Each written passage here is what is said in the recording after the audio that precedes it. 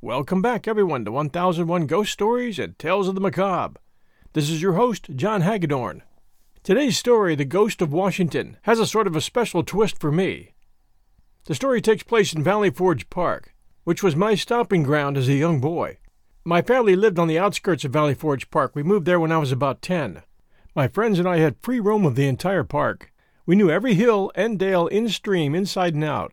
We got to know our history. In the wintertime, we were able to see how the soldiers suffered and how they kept that small flame of liberty alive through that very hard winter of 77-78. I hope you enjoyed the story, The Ghost of Washington. And now, The Ghost of Washington. It was early on Christmas morning when John Riley wheeled away from a picturesque little village where he had passed the previous night to continue his cycling tour through eastern Pennsylvania. Today, his intention was to stop at Valley Forge, and then to ride up the Schuylkill Valley, visiting in turn the many points of historical interest that lay along his route. Valley Forge, his road map indicated, was but a short distance further on. All around him were the hills and fields and roads over which Washington and his half-starved army had forged and roamed through the trying winter of 1777-78, 126 years ago. It was a beautiful Christmas day, truly, and as he wheeled along, young Riley's thoughts were almost equally divided between the surrounding pleasant scenery and the folks at home, who, he knew very well, were assembling at just about the present time around a heavily laden Christmas tree in the front parlor.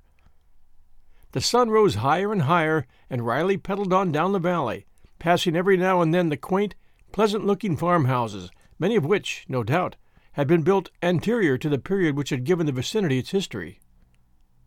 Arriving finally at a place where the road forked off in two directions, Riley was puzzled which way to go. There happened to be a dwelling close by. Accordingly, he dismounted, left his wheel leaning against a gate-post at the side of the road, and walked up the wretchedly flagged walk leading to the house, with the idea of getting instructions from its inmates. Situated in the center of an unkept field of rank grass and weeds, the building lay back from the highway probably 150 feet. It was long and low in shape, containing but one story and having what is termed a gabled roof, under which there must have been an attic of no mean size. On coming close to the house, a fact Riley had not noticed from the road became plainly evident. It was deserted. He saw that the roof and side shingles were in wretched condition, that the window sashes and frames as well as the doors and door frames were missing from the openings in the side walls, where once they had been, and that the entire side of the house, including that part of the stone foundation which showed above the ground, was full of cracks and seams. At first, on the point of turning back, he concluded to see what the interior was like anyway. Accordingly, he went inside. Glancing around the large, dust-filled room he had entered, his gaze at first failed to locate any object of the least interest. A rickety-appearing set of steps went up into the attic from one side of the apartment, and over in one corner was a large open fireplace, from the walls of which much of the brickwork had become loosened and fallen out. Riley had started up the steps toward the attic, when happening to look back for an instant, his attention was attracted to a singular-looking, jug-shaped bottle no larger than a vinegar cruet, which lay upon its side on the hearth of the fireplace, partly covered up by debris of loose bricks and mortar. He hastened back down the steps and crossed the room, taking the bottle up in his hand and examining it with curiosity. Being partly filled with a liquid of some kind or other, the bottle was very soon uncorked and held under the young man's nose. The liquid gave forth a peculiar, pungent, and inviting odor. Without further hesitation, Riley's lips sought the neck of the bottle.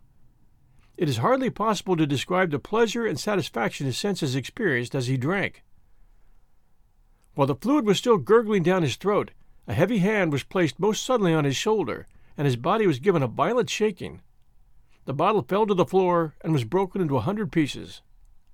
"Well, hello," said a rough voice almost in Riley's ear. "Who are you, anyway? And what are you doing within the lines?" "A spy. I'll be bound." As most assuredly there had been no one else in the vicinity of the building when he had entered it, and with equal certainty no one had come down the steps from the attic, Riley was naturally surprised and mystified by this unexpected assault. He struggled instinctively to break loose from the unfriendly grasp, and when he finally succeeded, he twisted his body around so that he faced across the room. Immediately he made the remarkable discovery that there were 4 other persons in the apartment. 3 uncouth-looking fellows habited in fantastic but ragged garments, and a matronly-looking woman, the latter standing over a wash-tub which had been elevated upon 2 chairs in a corner near the fireplace. To all appearance the woman had been busy at her work and had stopped for the moment to see what the men were going to do. Her waist sleeves were rolled up to the shoulders, and her arms dripped with water and soap suds. Over the tops of the tubs, partly filled with water, there were visible the edges of several well-soaked fabrics. To add to his astonishment, he noticed that in the chimney place, which a moment before was falling apart, but now seemed to be clean and in good condition, a cheerful fire burned, and that above the flames was suspended an iron pot from which issued a jet of steam. He noticed also that the entire appearance of the room had undergone a great change. Everything seemed to be in good repair, tidy and neat, the ceilings, the walls, and the door, even the stairway leading to the attic. The openings in the walls were fitted with window sashes and well-painted doors. The apartment had, in fact, evolved under his very eyesight from a state of absolute ruin into one of excellent preservation. All of this seemed so weird and uncanny that Riley stood for a moment or two in the transformed apartment, utterly dumbfounded, with his mouth wide open and his eyes all but popping out of his head. He was brought to his senses by the fellow who had shaken him, growling out, "Come, explain yourself." "An explanation is due me," Riley managed to gasp. "Don't bandy words with the rascal, Harry," one of the other men spoke up. "Bring him along to headquarters." Thereupon, without further parley, the 3 men marched Riley in military fashion into the open air and down to the road. Here he picked up at the gate-post his bicycle, while they unstacked a group of 3 old-fashioned-looking muskets located close by. When the young man had entered the house a few minutes before, this stack of arms had not been there. He couldn't understand it. Neither could he understand, on looking back at the building as he was marched off down the road, the mysterious agency that had transformed its dilapidated exterior, just as had been the interior, into a practically new condition. While they trudged along, the strangers exhibited a singular interest in the wheel Riley pushed at his side, running their coarse hands over the frame and handlebar, and acting on the whole as though they had never before seen a bicycle. This in itself was another surprise. He had hardly supposed there were 3 men in the country so totally unacquainted with what is a most familiar piece of mechanism anywhere. At the same time that they were paying so much attention to the wheel, Riley in turn was studying with great curiosity his singular-looking captors. Rough, unprepossessing appearing fellows they were, large of frame and unshaven, and, it must be added, dirty of face. What remained of their very ragged clothing, he had already noticed, was of a most remarkable cut and design, resembling closely the garments worn by the Continental militiamen in the War of Independence. The hats were broad, low of crown, and 3-cornered in shape. The trousers were buff-colored and ended at the knees, and the long, blue spike-tailed coats were flapped over at the extremities of the tails, the flaps being fastened down with good-sized brass buttons. Leather leggings were strapped around cowhide boots, through the badly worn feet of which, in places where the leather had cracked open, the flesh, unprotected by stockings, could be seen. Dressed as he was, in a cleanly gray cycling costume, Riley's appearance, most assuredly, was strongly in contrast to that of his companions. We'll return to our story right after this sponsor message. Our bodies come in different shapes and sizes, so doesn't it make sense that our weight loss plans should too? That's the beauty of Noom. They build a personal plan that factors in dietary restrictions, medical issues, and other personal needs so your plan works for you. Noom doesn't restrict or shame when you want to treat yourself. Their flexible program focuses on progress instead of perfection. You don't have to give up carbs or anything. And with their daily lessons, you can learn something new about your food choices every day. After just a few days of using the app, I learned how to recognize cues for overeating and how to choose the right foods to feel full. Stay focused on what's important to you with Noom's psychology and biology-based approach. Sign up for your trial today at Noom.com. That's Noom.com. And check out Noom's first ever cookbook, The Noom Kitchen, for 100 healthy and delicious recipes to promote better living. Available to buy now wherever books are sold. And now, back to our story. After a brisk walk of 20 minutes, during which they occasionally met and passed by one or two, or perhaps a group of men clothed and outfitted like Riley's escorts, the little party followed the road up a slight incline and around a well-wooded bend to the left, coming quite suddenly, and to the captive, very unexpectedly, to what was without a doubt a military encampment, a village, in fact, composed of many rows of small log huts.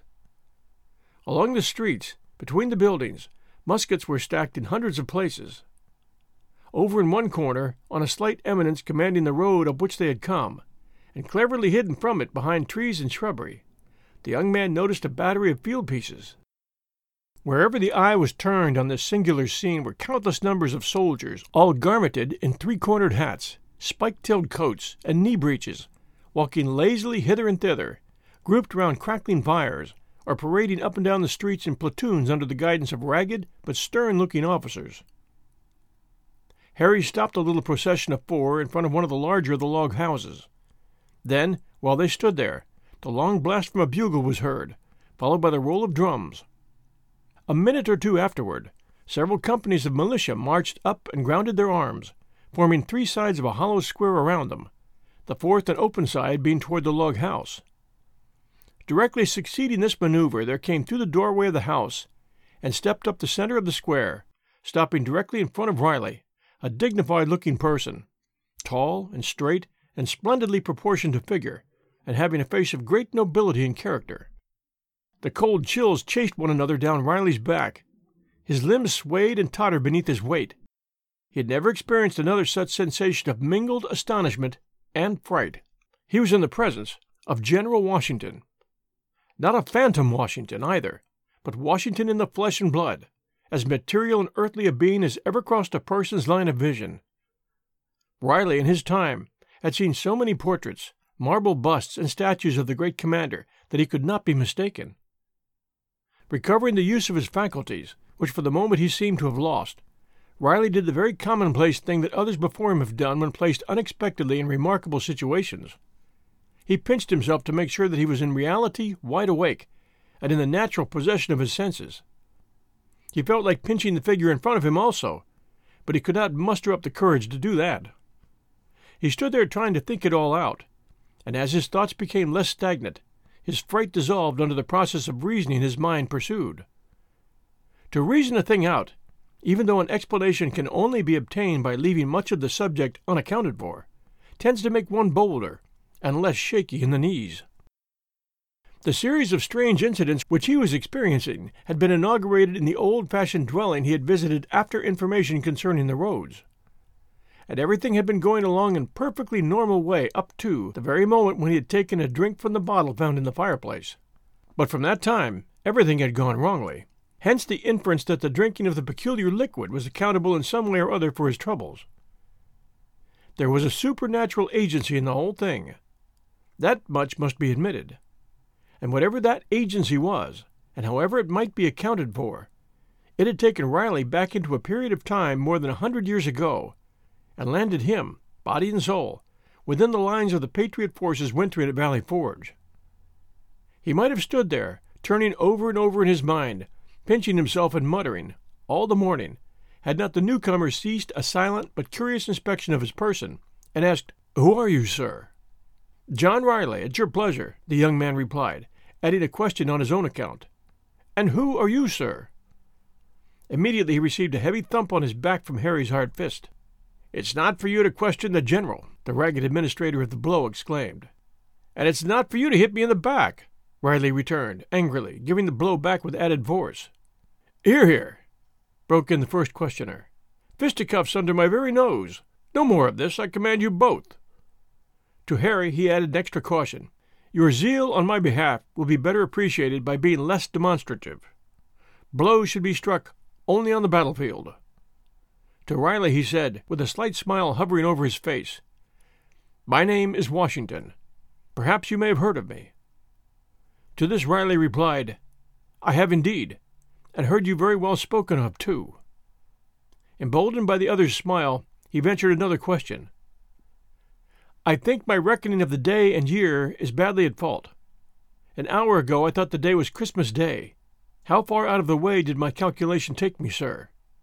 The day is indeed Christmas Day, and the year is, as you must know, the year of our Lord 1777. Riley again pinched himself. Why do you bring this man to me? Washington now inquired, turning to Harry and his companions. He is a spy, sir, said Harry. That is a lie, Riley indignantly interpolated. I've done nothing to warrant any such charge. We found him in the Widow Robin's house, pouring strong liquor down his throat. I had gone inside after information concerning the roads. Which he was getting from a bottle, sir? If drinking from a bottle of necessity constitutes being a spy, I fear our camp is already a hotbed, Washington somewhat sagely remarked, casting his eye around slyly at his officers and men. Tell me, he went on, with sudden sternness, looking Riley through and through, as though to read his very thoughts. Is the charge true?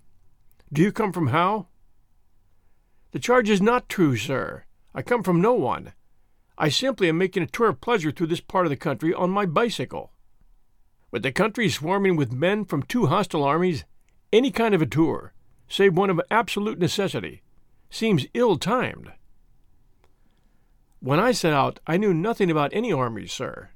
The fact is, Riley started to make an explanation, but he checked himself on realizing that the telling of any such improbable yarn would only increase the hazardness of his position. Well? Washington questioned in a tone of growing suspicion. I certainly did not know that your army or that any other army was quartered in this vicinity. Riley hesitated for lack of something further to say. You see, he finally added, prompted by a happy idea, I rode my wheel from New York. You may have come from New York, though it is hard to believe you came on this singular-looking machine so great a distance. Where is the horse which drew the vehicle? Riley touched his bicycle. This is the horse, sir, just as it is, the vehicle, he said. The man is crazy, Harry exclaimed. Washington only looked the incredulity he felt, and this time asked a double question. How can the thing be balanced without it be held upright by a pair of shafts from a horse's back? And how is the motive power acquired? For an answer, Riley jumped upon the wheel, and in a considerable speed, and in a haphazard way, paddled round the space within the hollow square of soldiers. Hither and thither he went, at one second nearly wheeling over the toes of the line of astonished, if not frightened, militiamen. At the next, bearing suddenly down on Harry and his companions, and making them dance and jump about almost alertly to avoid a collision. Even the dignified Washington was once or twice put to the necessity of dodging hurriedly aside when his equilibrium was threatened. Riley eventually dismounted, doing so with assumed clumsiness by stopping the wheel at Harry's back and falling over heavily against the soldier. Harry tumbled to the ground, but Riley dexterously landed on his feet. At once he began offering a profusion of apologies. You did that by design, Harry shouted, jumping to his feet. His face was red with anger, and he shook his fist threateningly at the bicyclist. Washington commanded the man to hold his peace. Then to Riley he expressed a great surprise at his performance, and a desire to know more about the bicycle. The young man thereupon described the machine minutely, lifting it into the air and spinning the wheels to illustrate how smoothly they rotated. I can see it's possible to ride the contrivance with rapidity. It has been put together with wonderful ingenuity, Washington said, when Riley had replaced the wheel on the ground. And you, sir, it is but a toy, an officer spoke up. Put our friend on his bundle of tin and race him against one of our horsemen, and he would make a sorry showing. Riley smiled. I bear the gentleman no ill will for his opinion, he said. Still, I should like to show him by a practical test of the subject that his ignorance of it is most profound. You would test the speed of this machine against that of a horse? Washington said, in amazement. I would, sir. You have a good road yonder, With your permission and a worthy opponent, I would make the test at once." "But, sir, the man is a spy," Harry broke in. "Would it not be better to throw a rope around his neck and give him his deserts?" "The charge is by no means proven," Washington replied, "nor can it be until a court-martial convenes this afternoon, and I see no reason why we may not in the meantime enjoy the unique contest which has been suggested. It will make a pleasant break in the routine of camp life." A murmur of approval went up from the masses of men by whom they were surrounded. While they had been talking, it seemed as though everybody in the camp, not already on the scene, had gathered together behind the square of infantry. "Then, sir," Harry said with some eagerness, "I would like to be the man to ride the horse. There's no better animal than mine anywhere, and I understand his tricks and humors quite well enough to put him to his best pace." "I'll confess I've heard you well spoken of as a horseman," Washington said. "Be away with you. Saddle and bridle your horse at once." It was the chain of singular circumstances narrated above which brought John Riley into the most remarkable contest of his life.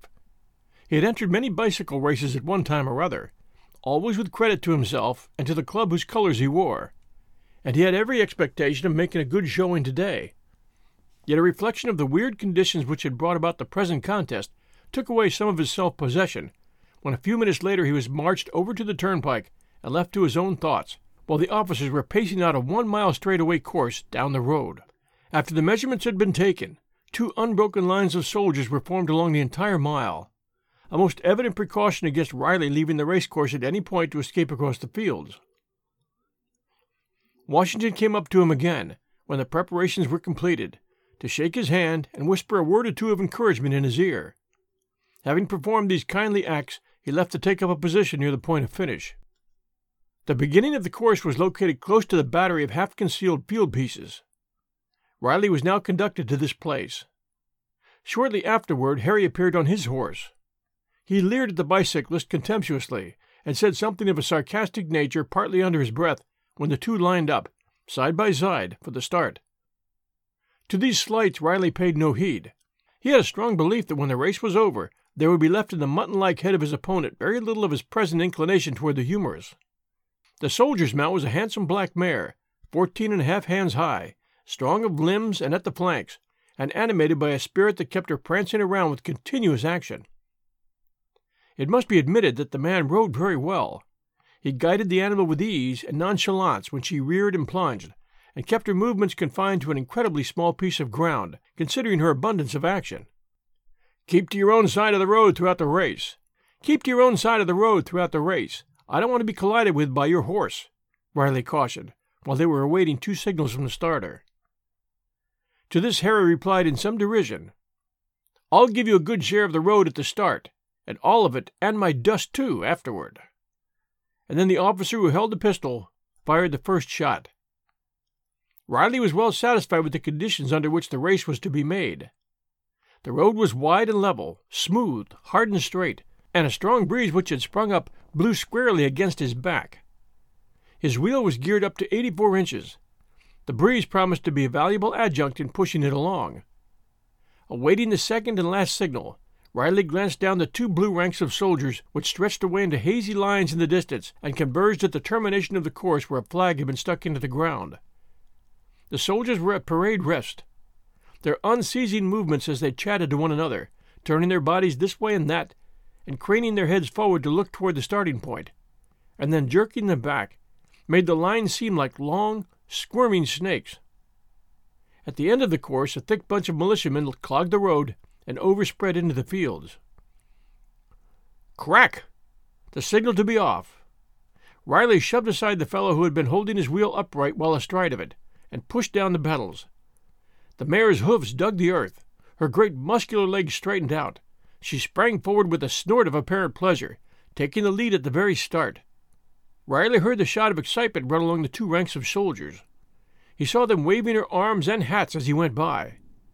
And on ahead through the cloud of dust there was visible the shadow-like outlines of the snorting, galloping horse, whose hoofbeats sounded clear and sharp above the din which came from the sides of the highway. The mare crept farther and farther ahead. Very soon 100 feet or more of the road lay between her and the bicyclist. Harry turned in his saddle and called out another sarcasm. Riley answered it by saying, "I shall pass you very soon. Keep to your own side of the road." not a bit daunted by the way the race had commenced. His head was well down over the handlebars. His back had the shape of the upper portion of an immense egg. Up and down his legs moved, faster and faster and faster yet. He went by the soldiers so rapidly that they only appeared to be two streaks of blurry color. Their sharp, rasping shout sounded like the cracking of musketry. The cloud of dust blew against the bicyclist's head and into his mouth and throat. When he glanced ahead again, he saw with satisfaction that the mare was no longer increasing her lead. It soon became evident that he was slowly cutting down the advantages she had secured. Harry again turned his head shortly afterward, doubtless expecting to find his opponent hopelessly distanced by this time. Instead of this, Riley was alarmingly close upon him. The man ejaculated a sudden oath and lashed his animal furiously. Straining every nerve and sinew, the mare for the moment pushed further ahead. Then her pace slackened a bit, and Riley again crept up to her. Closer and closer to her than before, until his head was abreast of her outstretched tail. Harry was lashing the mare and swearing at her unceasingly now, but she had spurted once and appeared to be incapable of again increasing her speed. In this way they went on for some little distance, Harry using his whip brutally, the mare desperately struggling to attain a greater pace, Riley hanging on with tenacity to her hind flanks and giving up not an inch of ground. A mile is indeed a very short distance when traversed at such a pace. The finishing flag was already but a few hundred feet further on. Riley realized that it was time now to go to the front. He gritted his teeth together with determination and bent his head down even farther toward his front wheel. Then his feet began to move so quickly that there was only visible an indistinct blur at the sides of his crankshaft. At this very second, with a face marked with rage and hatred, Harry brought his horse suddenly across the road to that part of it which he had been warned to avoid. It is hard to tell what kept Riley from being run into and trampled underfoot. An attempt at backpedaling, a sudden twist of the handlebar, a lurch to one side that almost threw him from his seat. Then, in the fraction of a second, he was over on the other side of the road, pushing ahead of the mare almost as though she were standing still.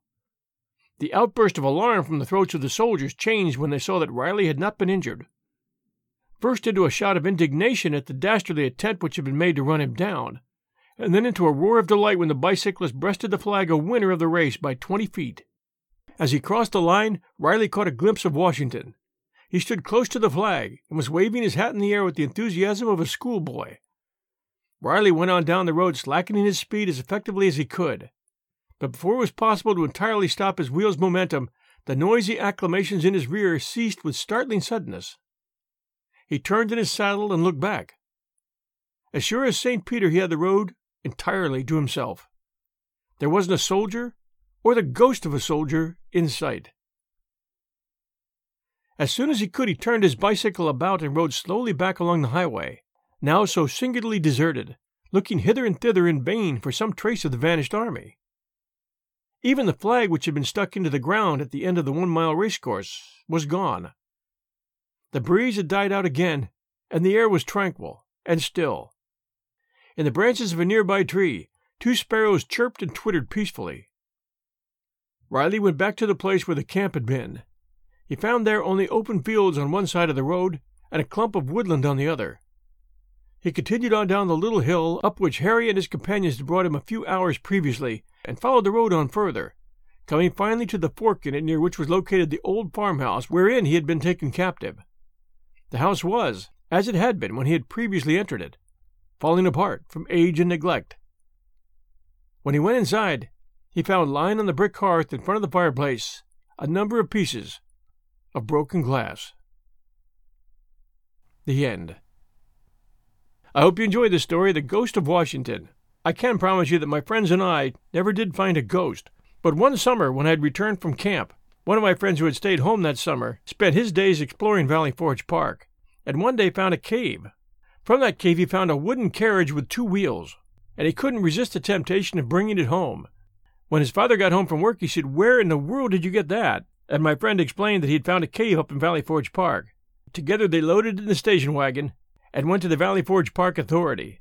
And true enough, it was a wheeled wooden carrier for cannonballs and a flag, one of the many items that Washington had stored in a number of caves throughout Valley Forge Park, along with weapons and ammunition, just in case the British, who were living it up in nearby Philadelphia, only 18 miles away, decided to attack. It's a good thing they never did. Thanks for joining us for The Ghost of Washington. If you enjoyed our story, please do send us a review. We appreciate reviews very much, and it helps new listeners find us. Until next week, Sunday night at 8 p.m. Everyone, stay safe, take care, and we'll be back soon. This story comes from an old book called 25 Ghost Stories, compiled and edited by W. Bob Holland. Copyright 1904 by J.S. Ogilvy Publishing Company, Rose Street, New York. Hope you enjoyed it.